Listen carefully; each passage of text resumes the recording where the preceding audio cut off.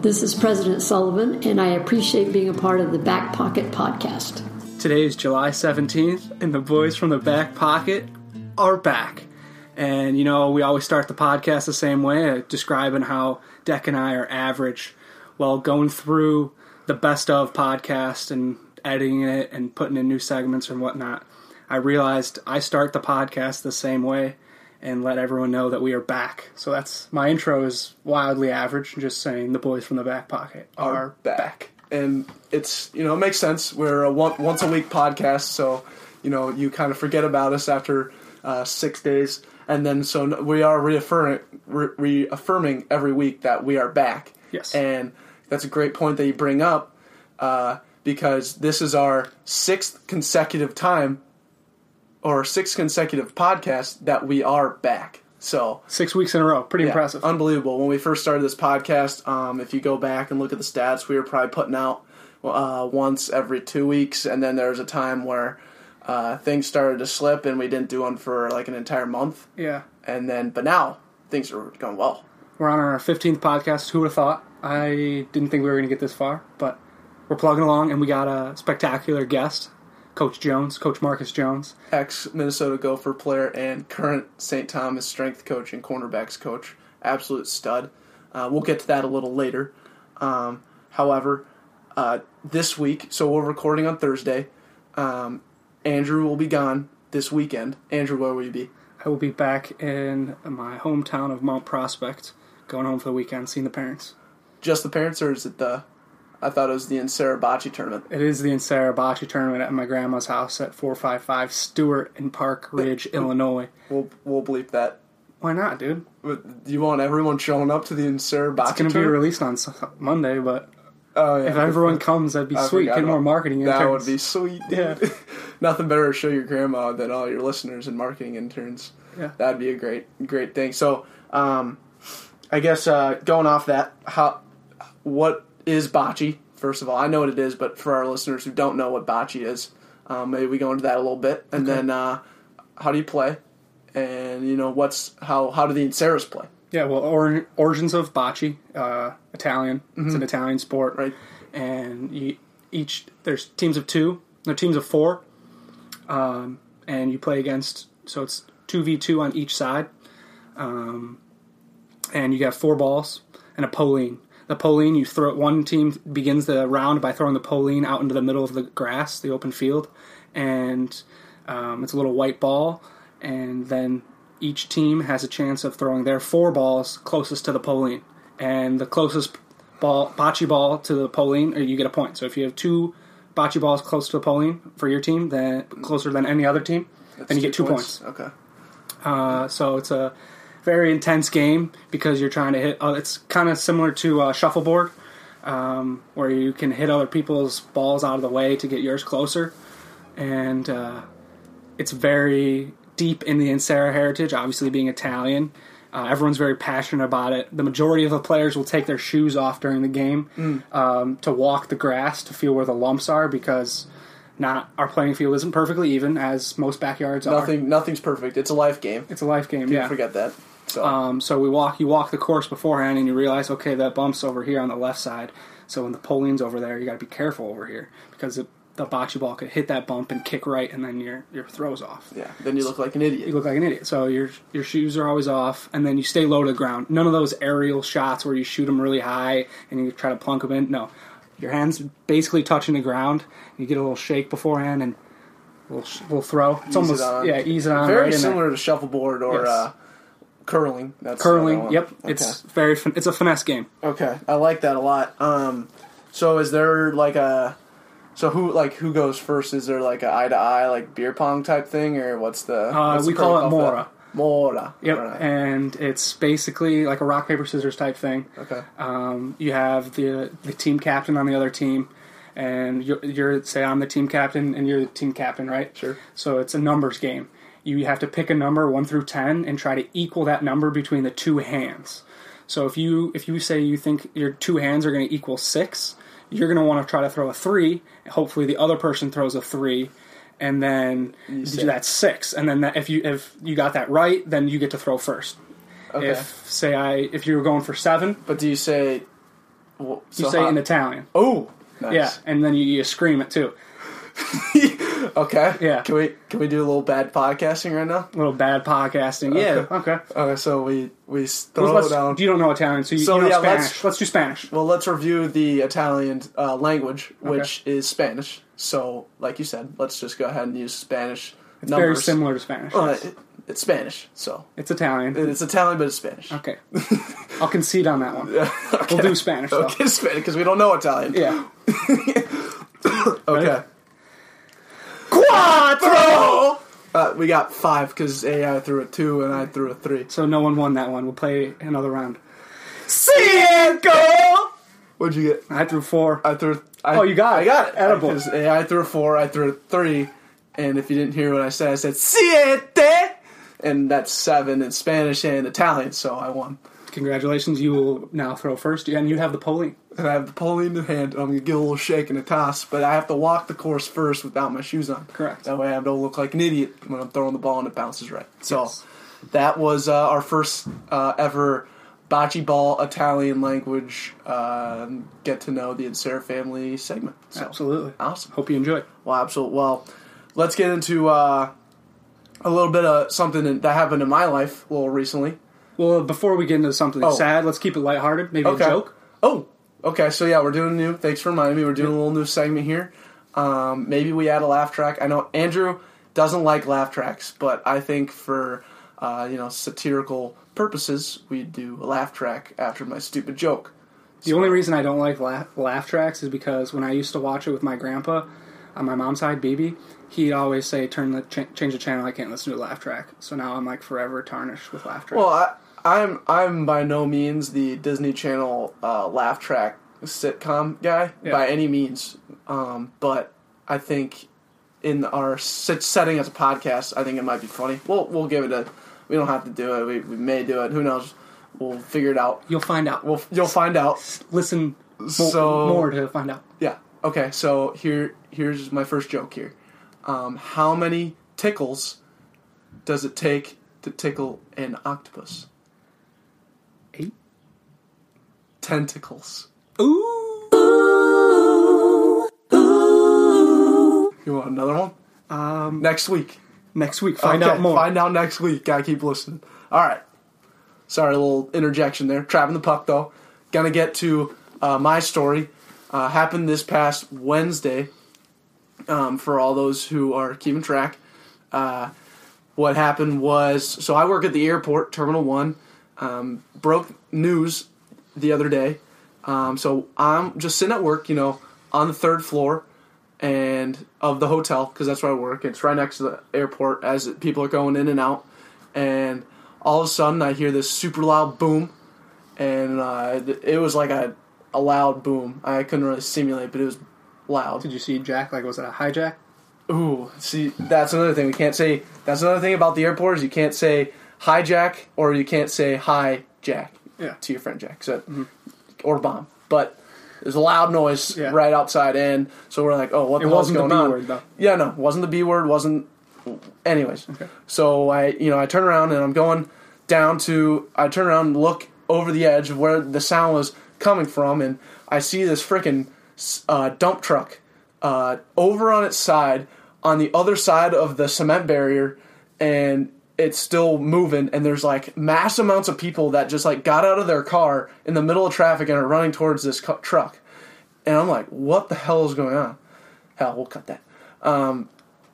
So I'm like freaking out, and what happened was this dump truck, for all those listeners who are in construction, this guy had, it was actually a flatbed, but it works as the same concept as a dump truck. So his back end lifted up, and he was on a different site, and he was coming off, but unloading something, and he was coming back, and he forgot to put his boom down, and so his boom is sitting up, and he's driving, and there was a bridge, and he drove under the bridge, and his boom was still up, and it hit the under part of the bridge, and flipped his truck up, and over onto the other side, and this driver was not wearing a seatbelt, and was on the phone, and he got, as his truck hit the bridge, or his boom hit the bridge, he flew out of the window, broke the window, came back in the truck, and then flew under or onto the passenger side and was like curled up in a ball. We have like 3 rescue firemen on our job. By the way, this accident had no affiliation with my company. Just wanted to make that notice because it was on a different job. But anyways, one of our guys, who's a rescue fireman, was luckily right there and ran over. He was the first guy there. Opened up, so the car's on its side. He jumps up onto the driver's side and Slides opens down it to up. the passenger. Yeah, and opens it up. Sees the guy. He had bit his lip really hard, and he was bleeding everywhere. And the truck was still going, and it was like, if you leave the truck going like that, it's not a good thing. So he turned the truck off, and then like asked if he was okay, and called 911 immediately. Then it took like 911 or the emergency services to get. Took them like 10 minutes to get there. By the time they got there, I mean, it took them about an hour just to get him out of where he was at the bottom of this truck. So they finally got him out. They had like pry open the windshield and the car door, passenger side door, and a bunch of other stuff. Seriously injured? So I'm not exactly sure what his injuries are. I've heard that he has a concussion. So if he was in the NFL, he'd be out for a few weeks, but we don't really know. Baseball would be on the 7-day DL. Baseball, DL, and then hockey would probably be considered a lower body injury. Lower body for sure. Yeah, and then, golf, 6 years to 7 years. Basketball 4 or 5 years. Yeah, so it varies, but this is real life, not sports. Mm-hmm. So we don't know. But he was responding when it happened, and everything was okay after that point. And then basically it was just a lot of traffic, and they had to pick up his truck and a bunch of other stuff. Anyways, wild. Just wild. And I had never seen anything like that, and I was just, I was rattled for the rest of the day. But I guess one thing for our listeners to know is always wear your seatbelt and don't text and drive. Or be on your phone. And if you're driving a dump truck, put the boom down. Put the boom down. Yeah. That's simple. So... That's the curbside story of the day of the podcast. That was wild. That was insane. Yeah. Trapping the puck and moving right along. We are subscribed to Apple News, and we get articles that pop up on our feed. And the article that popped up today is pretty relevant to us because it says the title is "No Time for Podcasts?" ? And maybe you should read it. No time for podcasts. Ooh, good use of your voice inflection. Well played. Thanks. I have a radio voice, podcasting voice. Gotcha. I was using my bad podcasting skills and adding the question mark. Yeah. Anyways, moving right along. They're telling us you got to crank up the speed of your podcasts if you don't have time, and a lot of people are doing this. So you have like those ×2 button where you can fly through an hour podcast in 30 minutes because you're going twice the speed. The voice is going twice as fast. But we like to mention the Back Pocket encourages you to listen to as much as you'd like. Right. So, with an article like this on the Wall Street Journal, a very credited, I think, news source, as podcasters, we have to give out an official statement and, kind of tell you what we would like you to do or our thoughts on it, our hot takes. So... for us, the Back Pocket, our whole scheme is basically based off of we're called the Back Pocket because we're always going to be there, even if you don't have time for us. We're just going to be in your back pocket. We're going to be there, always waiting, and ready for you when you are. So you don't necessarily need to rush through our podcast because you don't have enough time to listen to us in your day. When it's okay if you take a few days to listen to our hour-long podcast. We would much rather have you listen to it as us authentic voices rather than speed up Alfred and the Chipmunks voices because our jokes don't land as well. We actually might sound better. I really don't know, but either way, we appreciate our listeners, and we would like you guys to do what you want to do. And don't feel any pressure. There's a sense of authenticity in the timing of listening to it naturally. Right. Where we go through our schedule of what we're going to talk about in a certain pace. So why don't our listeners enjoy that type of information? Yeah, and that pace is basically me and you talking and trying to multitask and figure out what the next thing we're supposed to talk about, and then put that, blend it in nicely, and try and move it to the next thing. And it's funny in the process because we don't know how to do that. Yeah, our transitions are skeptical. We trap the puck several times throughout the podcast. That's our outward. It's an outward. It's a safe word. Yeah. Outhouse, safe word. Mm-hmm. Safe word. So, thank you, Wall Street Journal, for giving us that tidbit. But as podcasters, I would not recommend listening to any podcast for that matter, not just our own, in a speed fashion, because everyone's just doing it for the enjoyment of themselves and just to give the world more knowledge. So why not just appreciate how it's being processed? So thank you, Wall Street, for forcing our hand there. Yeah. Yeah. There's our statement. Yeah, absolutely. Some statement there. I like that. Care about that. So that concludes our front end, and we're going to kick it to our interview with Coach Marcus Jones. Which I do want to say one thing. For those who that are listening that will listen to this interview, pay attention to how many really good questions I have. Every time I ask a question, basically, Coach Jones basically just goes, "Wow, that was a good question." And that was almost every time I asked a question. And most of them I thought off the top of my head, but still they're, to my knowledge, really good questions. So just pay attention to that. Good podcasting, With that being said, it's our best interview yet, so enjoy. I'd like to welcome former football player at the University of Minnesota and current strength and conditioning coach and corners coach here at the University of St. Thomas, Coach Marcus Jones. Thanks for coming here. Welcome. Thank you for having me, fellas. Yes. So we like to ask the question we always do with our guests. We start off, we're average podcasters, so we're going to ask, what makes you average? Do you have an average quality of yours? I would say my most average quality would probably be my people skills. People skills, okay. I'm an introvert at heart, so people just rub me the wrong way most of the time. Yeah. So that's probably my most average quality is my people skills and communication skills. Okay. So this podcast might be a little difficult. Yeah, maybe. if it gets a little awkward, just blame me. Yeah. That's probably what it is. Absolutely. That's okay. Are we intimidating in any way? No, I'm not intimidated Okay. often, so I Thought think we're so. good on that one. That's great. So let's get into your football career. You started out in were you born in Wake Forest, North Carolina? Were you raised there your whole life? Born and raised in Wake Forest, North Carolina. Awesome. Technically outside the city limits, so country boy. Awesome. At heart, yeah. Is that near Chapel Hill Or Charlotte? It's closer to Raleigh. Raleigh? Okay. North Raleigh is probably 8 minutes from me. Okay. We're not geography majors by any means. Yeah. Well, we have a map here. So North Raleigh's probably 8 minutes from me. Charlotte's pushing 3 hours. Chapel Hill's pushing 45 to an hour, depending on traffic. Okay. So if when we go to Salem this upcoming December, is that not? I don't think that's Roanoke. Yeah, I've never really been to Salem, so yeah, okay. I can't call it. But sure. I've never had a reason to go there, so yeah. I wouldn't know.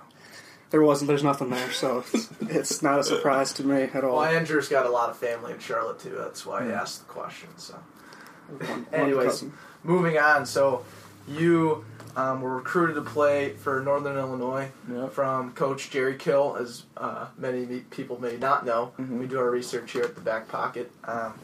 And then once he got hired at Minnesota, you basically just committed there right away, or you were deciding between Vanderbilt, Minnesota, and what was your other school there? Northern Illinois. Northern Illinois. Okay. I had committed to Northern in June 2010. Okay. I took a visit. They had seen me through spring ball. Went on a visit there in June. They loved me. I loved it. Loved the coaching staff there.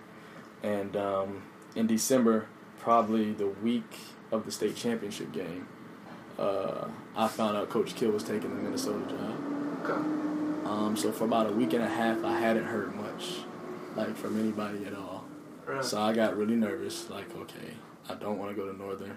At the time, I think Dave Dorian had gotten a job. He was at Wisconsin beforehand. And he had been in contact with me. The AD had called me from NIU, but I hadn't heard anything from Coach Kill. And then probably a week and a half went by, and they called me, and they're like, we want you to visit. So I visited not long after, either right before Christmas. I think it was right before Christmas. I loved it.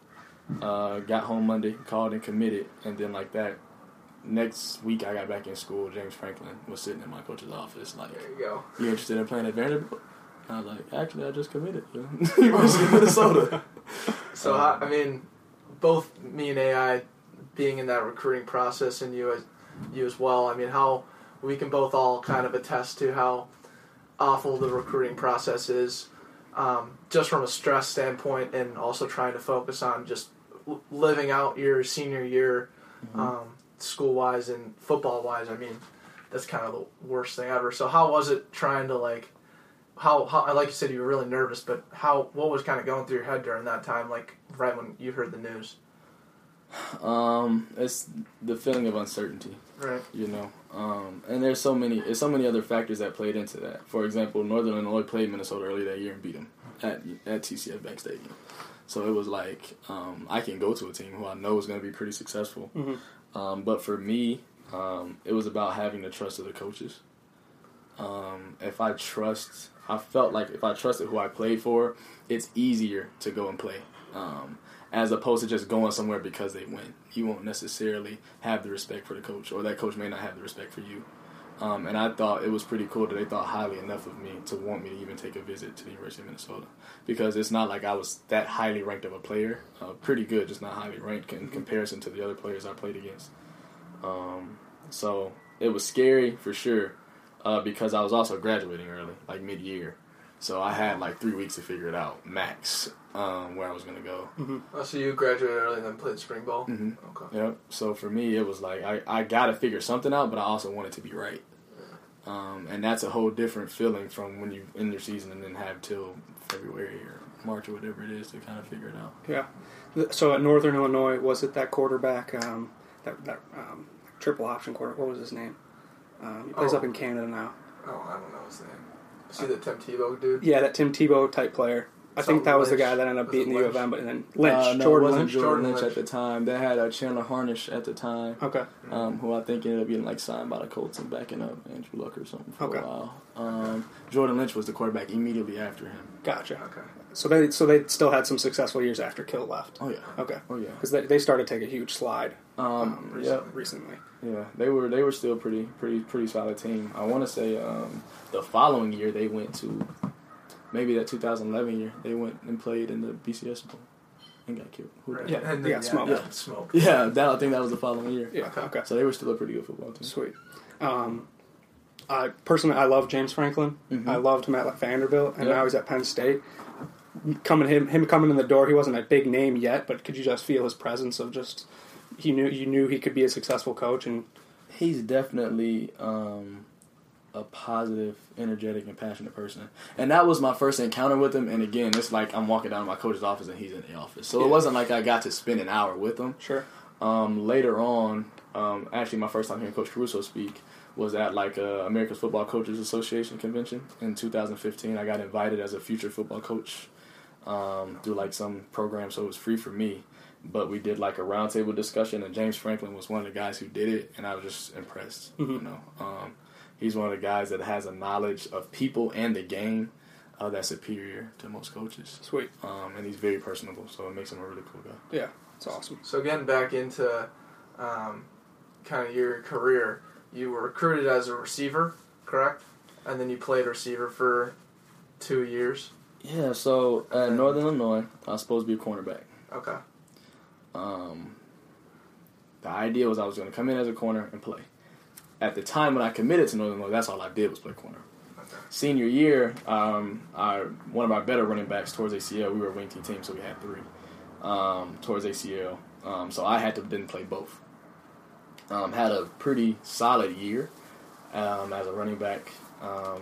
Almost averaged 9 or 10 yards a carry. So that's what people then was like, okay, he can play offense. So going to Minnesota, it's not ideal to have a 5'7", 150-pound corner, So they were like, I think we need a jet sweep guy in this offense. We don't have any slot guys. Okay. So when I took the visit, Coach Kill told me, he was like, if you come here, we're going to put you at receiver first. He was like, we need a slot receiver, somebody with speed who can run jets, catch passes. I was like, Coach, I don't know if I can catch, but I'll try. So that's kind of what it was. So I played receiver. For a while. Also did kick return, punt return. And after my 2 ACL injuries, receiver my tendonitis had gotten so bad to the point where it's like every other practice I had to leave early to go iced up. And I was like, I just don't want to do this anymore. Like, football isn't worth going through this much pain, especially playing receiver. Right. So I asked him, could we make the switch back to DB after the 2012 bowl game? And he was like, yeah, go for it. I trust you. So that's what you want to do it. And it worked out a lot better for my health. I didn't play as much. I still did kick return, punt return, but I enjoyed it. Pretty good defensive backfield. A couple of them are in the league now, so it's a fun time to like just learn, experience, and be around good football players. Absolutely. Sweet.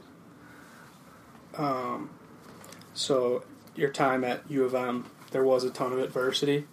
You had to face changing positions right away, and then as you mentioned, those injuries. Yeah. Being us football players going into our senior year, you got any just like golden nuggets for us to finish strong, and how you handle that adversity of overcoming those ACLs and position changes? Oh man, you just gotta stay focused and rally around your teammates. Because you talk about those two pieces; those are just individual adversities for me. You think April of 2012, one of our linebackers died, Gary Tinsley. Really great guy, really good friend. Coach Kill going through his ups and downs, and him being one of the people I trusted the most. So it was just a lot going on at all times. Then you think my daughter was born. So it was just, man, staying focused, remembering why I do what I do, and why I love football, and rallying around my teammates helped me through all of it. Absolutely. Because those are the people at the end of the day that understand. You know, they understand why you wake up every morning at 5 to get there at 6. They understand why you put yourself to the limit. So rallying around those guys and making sure you always remind each other of why you do what you do and to make smart decisions pretty much got me through. Okay. Because the rehab process is terrible for whatever injury. Anytime you get a surgery and you just want to play football, Right. it's tough. That's probably the most mental toughness I've had to show was those two rehab processes. More so the first one than the second one, because the first one there's so much uncertainty. There's like, because you hear so many people say, "Oh, ACL injury ended my career," or "I never ran the same," and you question yourself, like, "Can I do it? You know, is it possible for me?" So it's just kind of staying focused and remembering, you know, that you're here for a reason. You do what you do for a reason, and it always going to play out well at some point. Right. That's sweet. So your senior year, your junior year, you had kickoff return for a touchdown and then a punt return the next game. Yeah. Both great achievements. Also, like, the first thing comes up when you search Marcus Jones, Minnesota Gophers on Google. But I guess that leads me into my next question. What's like your favorite memory of football? Of football in general, or football at University of Minnesota? Let's start with Minnesota, and then I want to pick your brain on, just because you're accomplished now and done with football. I just want to know what your favorite memory is. It has to be. The funny thing is, my favorite memories of I didn't play in either one of these games. 2011 Iowa game, beat Iowa at home. That was crazy. That was the first time I played for Floyd of Rosedale. It was cold. Very cold. And it just felt good to beat Iowa. Not being from the Midwest, you're like, why should I hate Iowa? But you don't realize it until game week, and you see the Facebook posts and the tweets and the newspaper clipping, and you're like, they said what? So you just learn to hate them. So that was the first. And in 2014, when my teammates went to Ann Arbor and beat Michigan in the Big House. Oh, that's sick. That's sweet. Yeah. And I got to sit there and watch it on TV, and I've never been so excited to watch a football game in my life. That's awesome. They destroyed Michigan that day, and it just made me so happy. Side note, what was your favorite stadium to play in? Wow. I know these are really good questions. My first college game, first game I actually played and started in, was USC. Oh, that's... So that was USC. At USC. So that was oh my God. I mean, you're walking through this tunnel and you see Reggie Bush and Matt Leinart and OJ, and you're like, oh my God. This is what college football is about. Yeah, college. Probably my favorite in the Big Ten would have to be Memorial at Lincoln, Nebraska. Okay. That's probably the craziest high-intensity stadium I've been in. Wisconsin gets crazy. Michigan is big. I've never been to Penn State, which I always wanted to go to. But Nebraska, the energy when we went to Nebraska and played in Nebraska is just crazy. Just crazy. It feels like everybody's right on top of you, too. Yeah. Wait, so who was at Michigan out of the Mount Rushmore of really bad Michigan coaches, Rich Rod or Brady Hoke? Which one was there? Brady Hoke was there. Classic Brady Hoke. Yeah, he was awful. Mm-hmm. That's awesome. So, so your favorite memory was just straight up not even playing football. Yeah, I mean, it's just those achievements. No, yeah, that's awesome. Yeah, I mean, here more at St. team oriented. Yeah, for this past season, I wasn't on the travel roster. We played Concordia Moorhead up in Moorhead, and it was Jordan, a few of the other guys that didn't make a travel roster. We were all sitting up here watching that game on the live stream, and hitting that game-winning Nick in the corner from Finsky. We were going absolutely insane. I couldn't be more happier in being a part of the team and just knowing that you put in the work, that helped, your team succeeded, all of that. It was awesome. Mm-hmm. That's unbelievable. I remember that too. That's actually great. I remember just watching on my phone, going nuts and being like, "What the hell's wrong with you?" Yeah. So what about your favorite game, or your best game that not a record, but what in your mind? Wow, that's tough. I would say that UNLV game in 2013. That was my first game moving the corner. Okay. And so in addition to the kick return for a touchdown, I had a couple tackles, pass breakup. I remember vividly some running back broke and was going to go for 70, and I walked him down from the other side of the field and caught him at the 8. So that was pretty cool. So I think that's the game that was probably my best all-around game. Offense, the games weren't as fun. I don't know if it's because we weren't as good or the people I played were just that much better than me. Okay. But I think about the 2011 Nebraska defense with Levante David and Compton and Denard, and it was man, I had to block Levante David, and he just crushed me. So those games just weren't as fun to me. But the defensive side of the ball, I just loved all those games. Okay, that's awesome. I want to touch on your transition from East Coast living North Carolina to Midwest. Well, when you came here originally, did you have any preconceived notions that stood true, or something that maybe wow, I actually really do like the Midwest, or something like that? I didn't have any preconceived notions necessarily about the Midwest. To that point, Northern Illinois was my first time getting on a plane and going somewhere. Okay. Previously, I just traveled the East Coast, and my family would just drive everywhere. Mm-hmm. So Chicago was pretty cool. Experiencing DeKalb as well was different because it's wow, they got cornfields out here. But it was just different. Minnesota, however, whole nother ball game. The question I got the most was from people back home is, where's Minnesota? I was like, I don't know. I have no idea where Minnesota is, but I'm going there this weekend.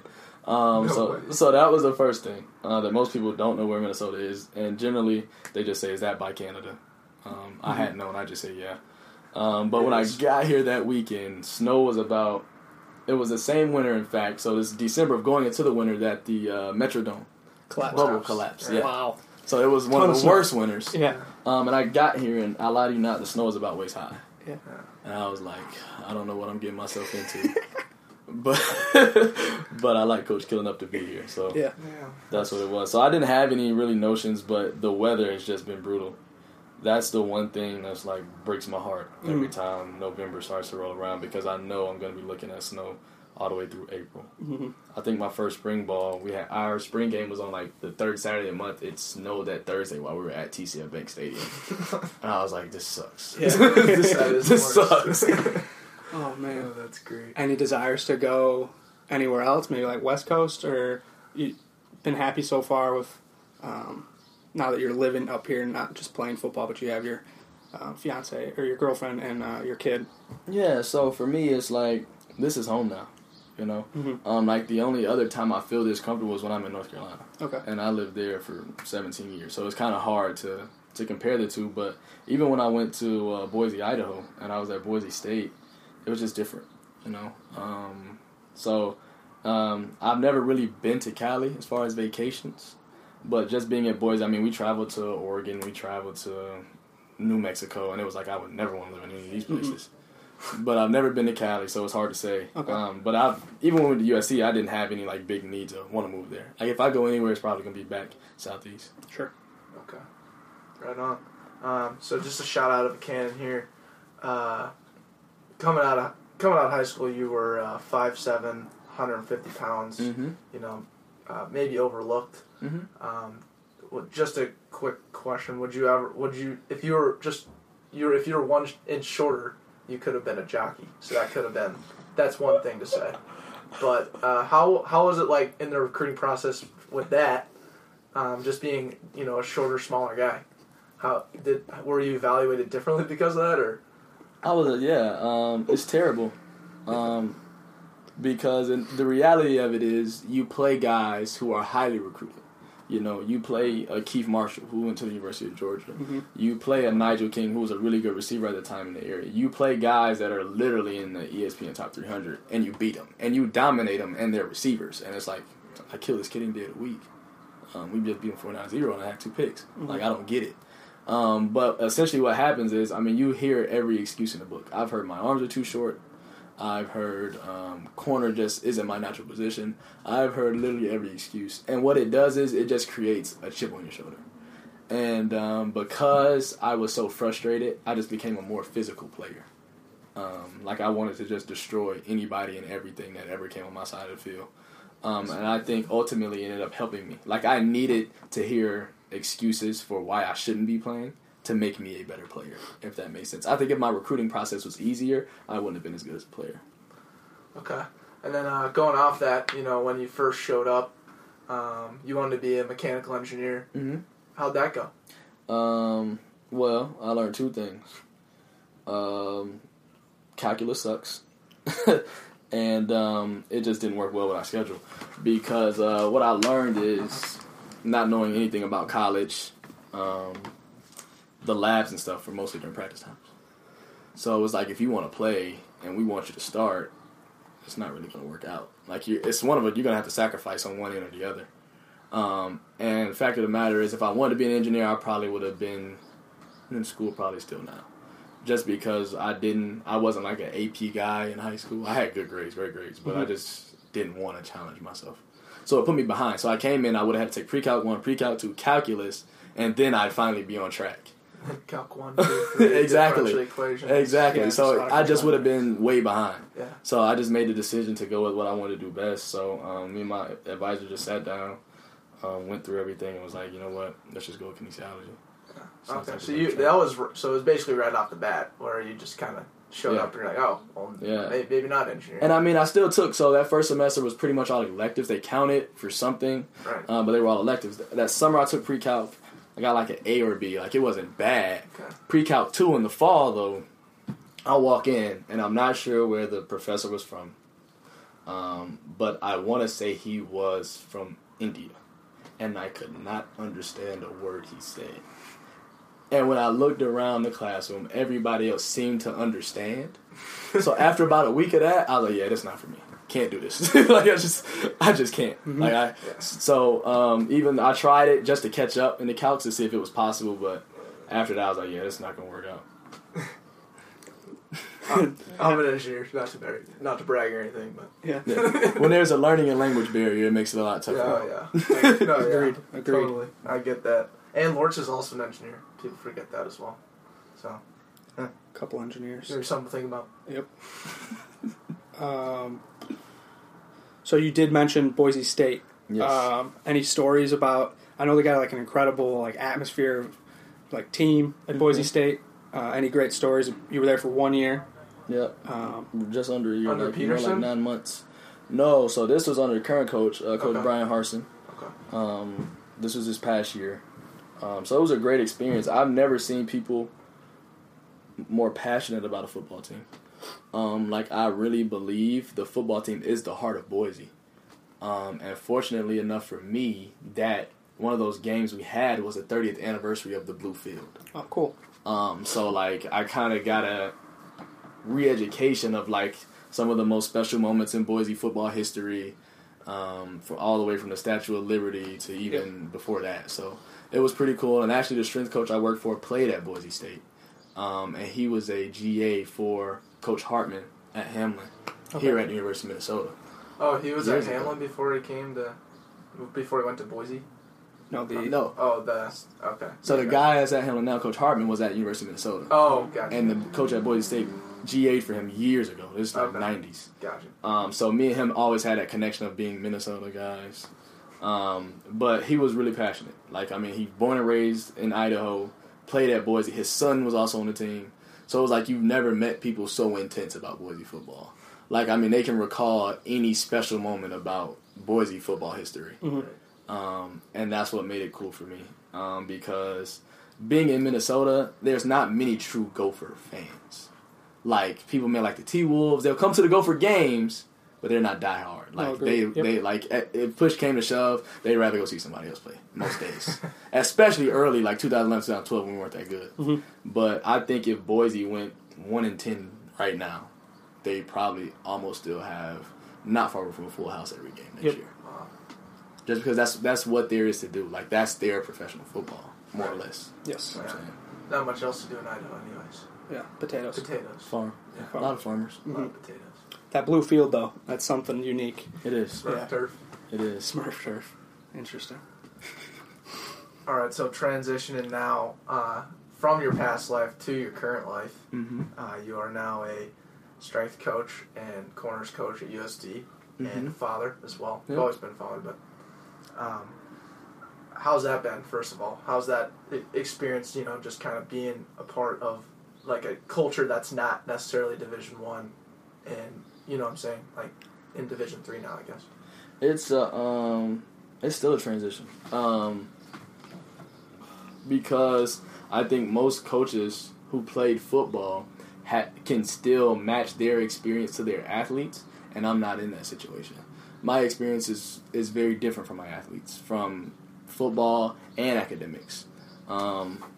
Because, one, everybody's so much smarter than me. Like, literally, most of the time I feel like the dumbest guy in the room, which is a good thing. Pushes you a little bit. But it's different. So that is a challenge, in addition to just the structure of Division III football.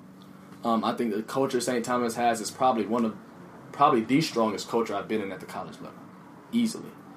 But just the structure of how strength and conditioning works and how far strength and conditioning is as a field in D3 in comparison to D1 is so far behind that it's kind of almost like I have to reinvent a wheel. And the best way to make things work. Right. Because everything I've been taught is, well, in the context of working year round. Well, now let's put fall and spring together. Kind of you create the summer program, but you're not there to physically implement it. Right. And in my mind, that's such a big difference from what I'm used to. Yep. Because that's usually the spring and the summer is a time where the gains connect, and you see most of the gains going into the season. And it's just uncomfortable being away. Yeah. In the summer. It is. Oh, I get that. Uncomfortable. Seeing, like, you can't physically see if the players are actually adapting to these lifts and growing from them, so you know that now I can transition to these lifts and start building muscle versus with this type of way. You can come into the summer and this person might have not touched a weight the whole time, but you're expected to start this heavy load weightlifting program because they had already had this much experience. You have no idea. So I totally understand that, yeah. And the environment between, like you said, between D1 and D3 is completely different too. Just like to the complete base level. I mean, when you're D1, I mean you're training all the time, and there's no breaks, like you said. It's just that's interesting. It's totally different. I know what you're saying with just reinventing the wheel. It's just you don't know where to go. All right. And the other thing is, to add to that, it's not like there's a lot of D3 coaches in the literature. You know what I'm saying? Most of what we get in the strength conditioning field as practitioners, we get some of the research, but not all of the research is practical. So we have to feed off of other practitioners who do the same thing we do. So we look at Coach Doyle at Iowa, or we look at guys at Alabama, and we kind of feed off what they do to kind of understand and gauge where we are as a team and where we could be, what resources we have available to us, what we don't, and you don't see that a lot in D3. Like, I don't know of a D3 coach that has a book or, that has a podcast or that does anything.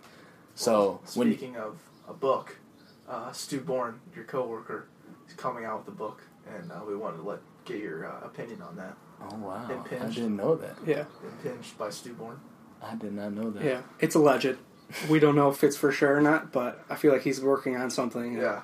With the crazy stuff that Stu's having us do nowadays, we made the assumption that he's making a book called Impinged. Stu has a unique perspective. He's one of the few guys really in the country who's had the opportunity to be on both sides of college athletics and athletic training and strength and conditioning. And that insight is very different because the two fields look at everything differently. And not to mention within those fields how differently people look at certain things.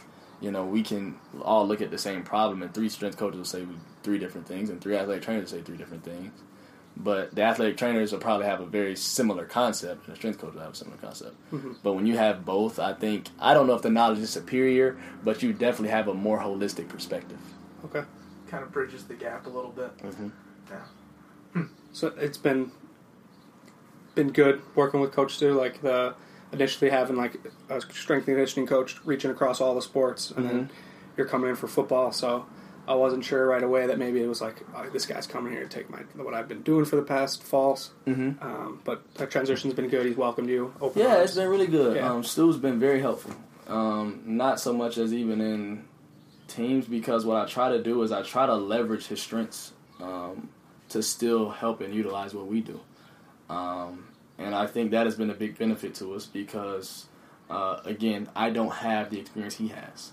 So I want to leverage it while we still have him as a resource. Mm-hmm. But he's been good. Also in the fact that I can bounce off ideas off of. It's not like I have assistants or interns that have similar or more experience than I have.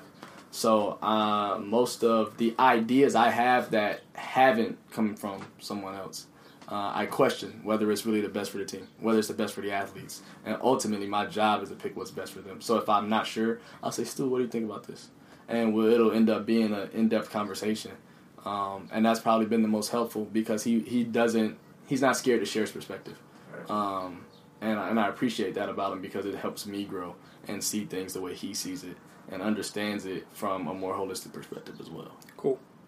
Sweet. So we know your father, and we're proud of you. It's great stuff. However, we have some advice for you.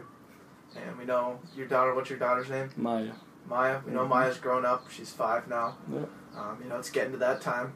And so, Andrew and I, it's just be a rapid fire thing. You can give your comments. Yeah, we got a few things, just a few statements of advice. Yeah, just so to start, baseball. I wrote this one. Let me deliver this one. Yeah. So you're sitting at your daughter's sporting event. Yep. And you got the amateur refs. Mm-hmm. Maybe it's softball, soccer, and they're being really inconsistent, and it's just not going your way.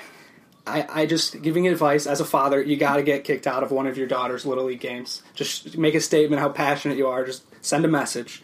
That's my advice. And she's going to feed off that too. Yeah. And she's going to see, like, my dad really cares about me, that I'm not offsides and I did score a goal. Yep. Or, something like that. Another one for you, sign your daughter up for tackle football. What better way to experience football as a dad than watching your daughter play as a running back in 3rd grade? Yes. Life is hard. Another great piece of advice is don't get your kids what they want for Christmas because... Or Easter. Easter's always a cheap one that everyone thinks they're getting gifts. Don't give that either. Maybe some candy. Probably not candy, actually. I'm taking that back now. Yeah. Valentine's Day is another one. Mm-hmm. Absolutely not. No presents. Yep. And then right off that, again, life is hard. Throw your kids into the deep end. Sink or swim. That's how they learn. Fight or flight. Right away. Yeah. I'm not sure if she's trained to swim yet, but and that saves a lot of money on swimming lessons. So that's a big parent trap. There is hey, your kid needs to learn how to swim. Let's pay $100 a class and have your kid learn the freestyle. Absolutely not. Just throw them in. Yeah. See what happens. It's just natural. Ask yourself this: how do you teach a dog how to swim? Just drop them in there and let them doggy paddle. Exactly. So that's another good one. Another one I got for you. Like we said, they might be joining sports soon, whatever that may be. At the end of the season, they always get a nice trophy. Go ahead and sell that for money or pawn that off. Pawn it at least. Or just melt it into some sort of or necklace. Yeah, get rid of it. 100%. So you can't. Absolutely, there's just none of that. So that's our advice. I like that advice. The first piece of advice made me think of kicking and screaming. Like if I were the coach and I just lost it on someone, I could actually see that happening, which is why I've already opted out of all coaching opportunities with my daughter. Okay. Okay. She's already has us beat on the swimming. She is in swimming lessons. So okay. she's probably a better swimmer than me at this point. Sure. And I do like the tackle football idea. I'm scared though. Her mom's a triple jumper, and if was a triple jumper at the U of M as well. And if she develops faster than boys, she may embarrass a lot of people. That's the whole point. Yeah. So that may turn out to be really interesting. She could be definitely she could work well on a jet sweep scheme in third grade tackle football. No doubt about it. Yep. No doubt about it. Absolutely. Well, from our advice, do you have any advice as a father to us who are not Potential fathers? Potential fathers. Yes. Wow. Wrap it up. Okay. For sure. Sure. Certainly. But once you get that, just make sure, just be patient.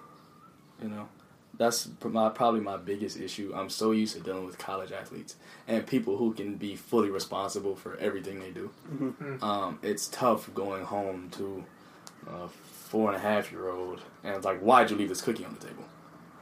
And she's like, huh? I'm like, why'd you leave the cookie on the table? It's a change of mode. So you just gotta, for me, it's about patience. So that's the same advice. Your people skills. Yeah, my people skills. There man. you go. I'm too intense sometimes. I think that's why I got into strength and conditioning. That's perfect. I love that. We ask some of our guests this. We have an NBA outsider. We've talked it a few times. Hot debate, LeBron or MJ? The platform is yours. I hate this debate. Yeah, me too. And I will tell you why. Valid, but I hate it. Okay. To me, LeBron is more comparable to Magic Johnson based on his skill set, his ability to see the court, his size, and the fact that he's a mismatch at most positions, but he can play anywhere from 1 through 5. So when I look at LeBron, I see Magic. Granted, I think he's a much better scorer than what Magic is, at least now. And when I think of Jordan, I think Kobe are better comparisons because of the way Kobe kind of framed his game around what Jordan did and then elevated it by being more of a pure shooter.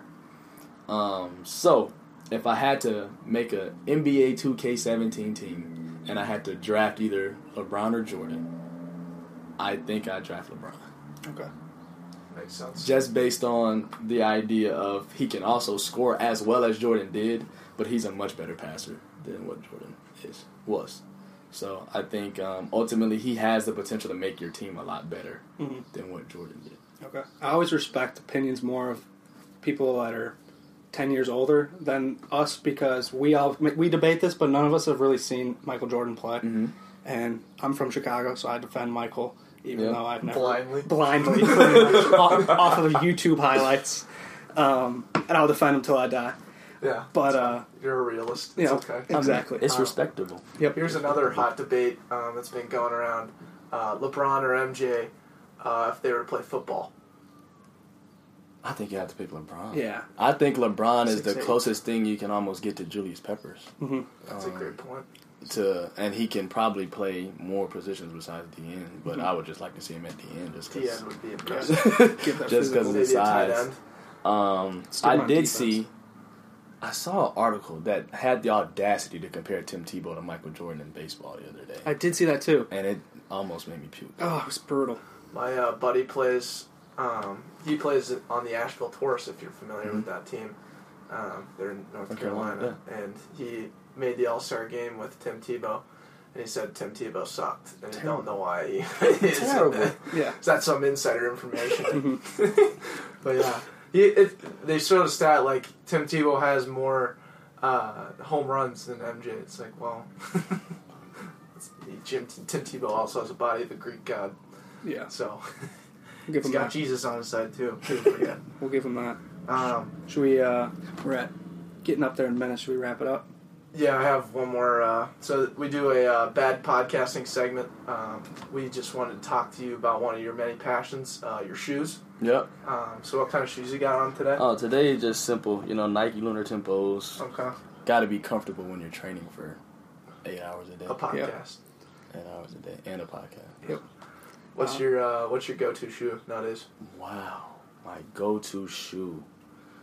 Oh man, that's tough.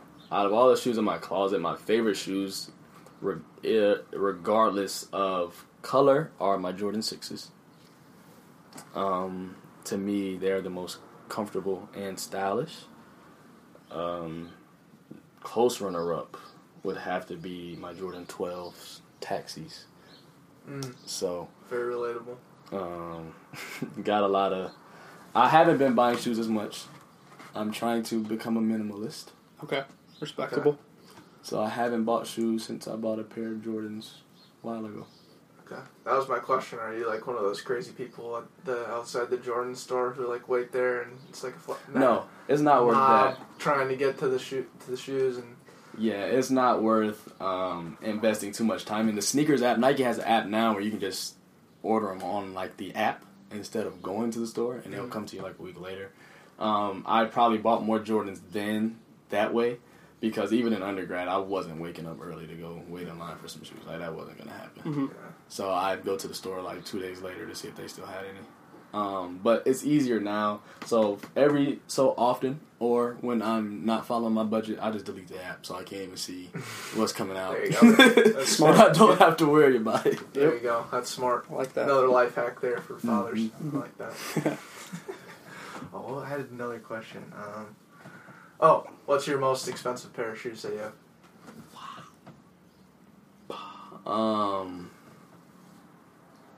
I paid $220 for the Jordan 11s, the 72 and 10s that were like commemorating the 72 and 10 Right. Bulls team that came out 2 Christmases ago. Okay. That's probably the most I spent on a shoe. Close runner-up would be the rookies, Penny Hardaways.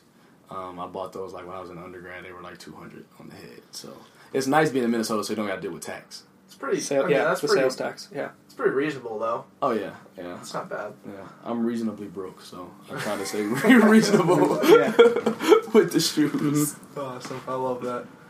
All right, so we'll go ahead and finish up the interview how we typically do. We got 2 questions. Famous person that you've met and experienced, and then what have you learned today? My famous person. I had the privilege of interning with Bill Welly here in University of Minnesota for summer NFL offseason training. So I got to meet Larry Fitzgerald. Not just meet him, but like spend a whole month and a half training him. So you had Larry Fitzgerald, Kyle Rudolph, Dwayne Bowe.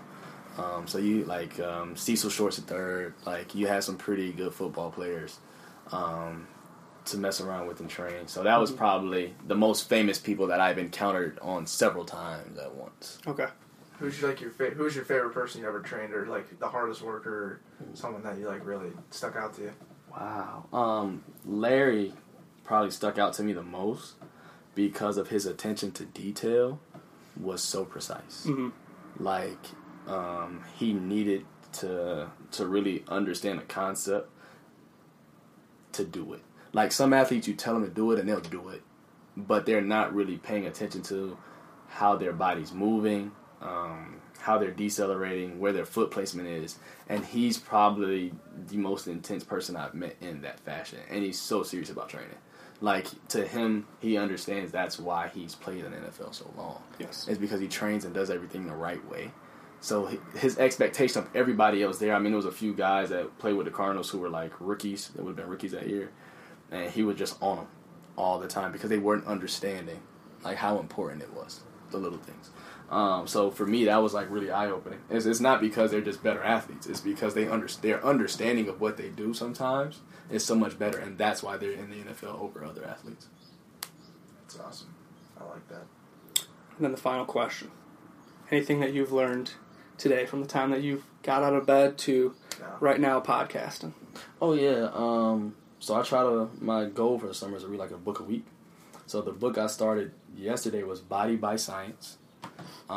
It basically breaks down training into all physiological perspective. So the book talked about how there wasn't a defined definition or defined term for health, exercise, and fitness. Like they weren't clear definitions for them. So they kind of came up with their own definitions, and I'm going to mess this up and paraphrase it. But essentially, health is like about biological balance. between catabolic and anabolic processes, like breaking the body down and building the body up. So our overall health is determined by how those two processes work in a whole. Okay. Fitness was about our body being able to overcome any challenges above a resting threshold. Ooh. So that can mean a bunch of different things, but essentially anything that's above whatever our resting level is that challenges us, this determines how fit we are. And then exercise is not just whatever you do to work out, it's things that elicit a positive physiological adaptation. So you can run 10 miles, but if it didn't elicit a positive physiological expectation, it wasn't exercise. So understanding then through exercise that just because you increase fitness, you don't necessarily increase health. Okay. Increasing fitness could have adverse effects on health, depending on how you did it. And then the author went on to talk about marathons and how running, he doesn't consider ultra endurance running exercise because the adverse effects on your body are so intense that it can't be good for you. Like nothing is positive physiologically about it. It's really good to hear from a guy who doesn't want to run a marathon. Yeah, so it's very, very good. So I'm always trying to learn something. But that was That's by far the most knowledgeable thing that someone has said when we asked them that question. Yeah, that was the best answer we've ever gotten. So thank you for that. Oh, no problem. Yeah. Usually they just compliment us and say our podcast is good, but we like that way more. Yeah. There you go. There you go. So that concludes our time. Thank you so much, Coach Jones. Thank you, Appreciate it. fellas. Yep. Fantastic interview. It was an honor to interview our coach, new coach. We haven't had him for a season, but he's our off-season strength and conditioning coach. So A player's coach too. Absolutely. Also, and very knowledgeable. If any of you guys picked up on that, like as much as we did, we always ask, as most of you guys know, we ask the question, "What did you learn today?" to our guests every time, and Coach Jones gave the most thoughtful and knowledgeable answer I think that we've had in the history of our podcast. it's raised the bar for future interviews. Yeah, and we're going to hold that standard going forward. So Absolutely. Thank you, Coach Jones. So, in honor of the ESPYs that just happened, we're a little late on this, but better late than never. We're going to talk about some average things that happened in the 2016 sports year. That you might have missed or forgotten. So it's kind of moments or things that happened that we're basically going to say, and you'll be like, oh yeah, I remember that. And, they're not necessarily great, and they're not necessarily known all too well, but they did happen. So let's get after it. Yeah, what do you got first? So I'm going to talk about, average finishes in a season. So, in the NBA season this year, the Portland Trailblazers went 41-41, 8th seed. Sounds pretty average. And they got swept in the playoffs by the Golden State Warriors. Yep. And then Put up a good fight. to go off more average in NBA, the Bulls also went 41-41, 8th seed. Wow. In the East. In the East. Wow. Got swept by the Cavs. They got some. Okay. And then the Heat. Wait. No, they didn't. They got swept. They were up 2-0 on the Celtics, and as much I don't even think any Celtic hit the panic button at all because they're it's the Bulls, Correct. Garpax. So They choked. yeah. Heat went 41-41, didn't make the playoffs. Oh, okay. In the NHL, no teams finished 500. Fun fact for you. Wow. Don't ever sleep on the NHL for finishing 500. Nuts. Nuts. Don't forget about that, please. The Kansas City Royals finished 81-81. Wow. That's a lot of games. That's 162. Yeah, That's ridiculous. that's insane. And then the Patriots, in the NFL, the Colts and the Ravens finished 8-8. And so did the Vikings. So did the hometown Vikings. What did the Broncos go? Broncos were 9-7. 9-7, yeah. But let's not forget about the Vikings. They started 5-0. Oh, ouch. Yep. So what would that be? 3-8 in your last 11? So there's little tidbits for you if you forgot. Okay.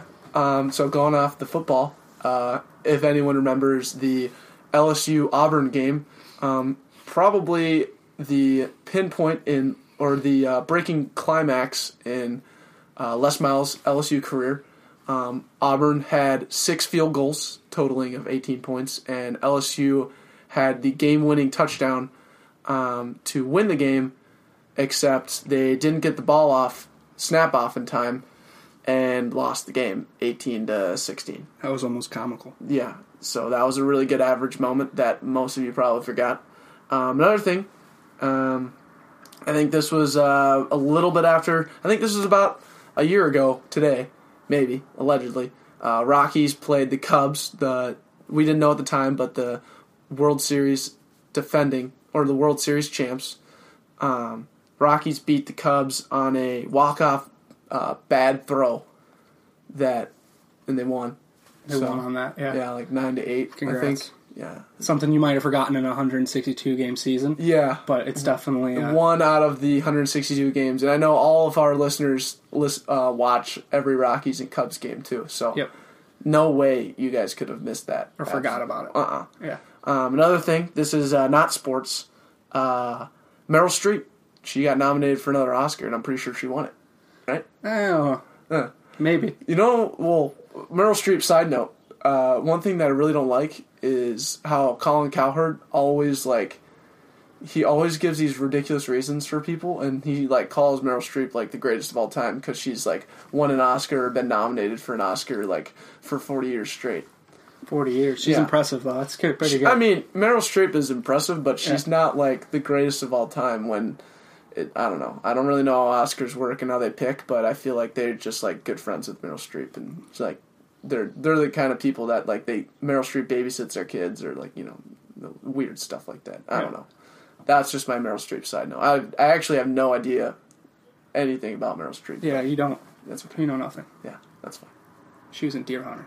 Was Deer she Hunter really? is a good movie. Is it? Yeah. I'll have to watch that.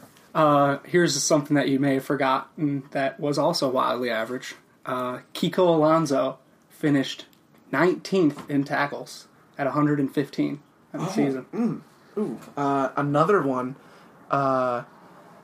Remember the NBA contracts from last year? Yep. Al-Farouq Aminu got $30 million for 4 years. Who? Al-Farouq Aminu. Oh. Yeah. So. Oh, the guy for the Pistons. Yeah. The Clippers, I think. Oh, the Clippers. The Clippers are the Pistons. Bucks. The Bucks. Of course. Alfred Kamikaninu. Al-Farouq Aminu. Oh, Alfred. Uh-huh. Okay. Any other stats? That's shocking, and that rounds up all my... Okay. Another one. Tim Tebow is playing baseball. That was last year, right? He's still playing now, but he was playing. He started playing last year. Mets signed him right then and there. I think so. Really weird, though. Awkward. Well, any others? Mark Ingram finished 19th as well, but in a different category. Ooh, what category? Rushing touchdowns. Wow, 19th, huh? He had 6. 6 whole touchdowns. Yep. So we can do 6 podcasts in a row, and for each one of those, Mark Ingram scored. That's an honor. What a quinky dink. That is something, huh? Little charm or token for you guys. Another one. Wow, we're still going on this. Yep. I forgot. Let's conclude this segment. However, I love this segment, and we're going to have to get back after this next week. Maybe we do something the whole year of just random activities. Or just wildly average pop moments. Pop culture, maybe get a little more into the Meryl Streep. Yeah. Who knows? Maybe Meryl Streep did 2 movies and we didn't know about it. We'll do some more research. Absolutely. So, I love that. So let's finish this podcast because that segment might have dragged. I apologize to our listeners if it did. I don't think it did, but it might have to you. I think it's a great quick hitting segment. Yep. Even though we really slowly hit it. So, that's okay. All right, so trapping the puck and finishing this podcast with what did you learn and a feel-good story because we're positive guys and we end on a positive note. First off, let's talk about what we learned. Deck. So, great one. A little life hack for all you guys that I learned is on Spotify. I assume most people have Spotify. There's a crossfade setting that you can use, and if you go to your home page under your library and hit the little gear on the top, and then go under playback, you can go to crossfade, and you can scroll and decide how many seconds you want the end of the song you're listening to crossfade into the next song, and it kind of makes your whole music experience so much better because it just There's no transition. It's just like your own little DJ. It's kind of cool. Yeah, I love it. Yeah, absolute game changer in the Spotify world, music industry. That's awesome. Yeah. Thank you for the tidbit. Thanks. Mine carries right off that miraculously. Sticking with the music, Oh, wow. I watched a 4-part documentary, The Defiant Ones, on HBO with Dr. Dre and his business partner in later ventures, Jimmy Iovine. And I learned a lot about Jimmy Iovine and also about the music business. Producers play an extraordinary role in helping with artists getting their sound correct, which I didn't fully understand that process. And Jimmy Iovine was the one who took U2, Bono, Gwen Stefani, Tom Petty, Bruce Springsteen, John Lennon, 50 Cent, Tupac. The list as it goes on and on, but he took all those artists to the next level, and this documentary just expands on it. It was insane. I loved all 4 parts. Wow, I'll have to watch that. That'd be sick. Also, well, I mean, for producers, you got to remember, who is Macklemore without Ryan Lewis? Ryan Lewis is the producer. So true, dude. Yeah, so just thought I'd throw that out there. Producers do matter. Oh, I know, but sometimes you just don't fully appreciate it as much as you should. People are, well, yeah, I don't think people appreciate it. They don't recognize it, but then even sometimes artists don't recognize that either, and producers make more money than the artists themselves now. Like Calvin Harris, he produces all kinds of songs. He just came out with a new album that really doesn't have anything to do with him, but it's just he signs on all these different people. Yeah, I guess it's all in the contract because the artists probably do make. It's a rough thing to say that the producers always make more than the artist. Right. But I know what you're getting at. Don't sleep on these producers because they're all over the place. Like this guy had so many different genres of music producing. Oh, he was doing Marilyn Manson. No way. And Tupac at the same time, and everyone was like, "This is insane," because these are the two most socially impactful music groups. Yeah, because of their just total change the culture of everything. Oh yeah, I agree. All right, so let's go ahead and finish with our feel good story, as always. What is our feel good story? What was our feel good story? Did we have one? Yes, we did have one.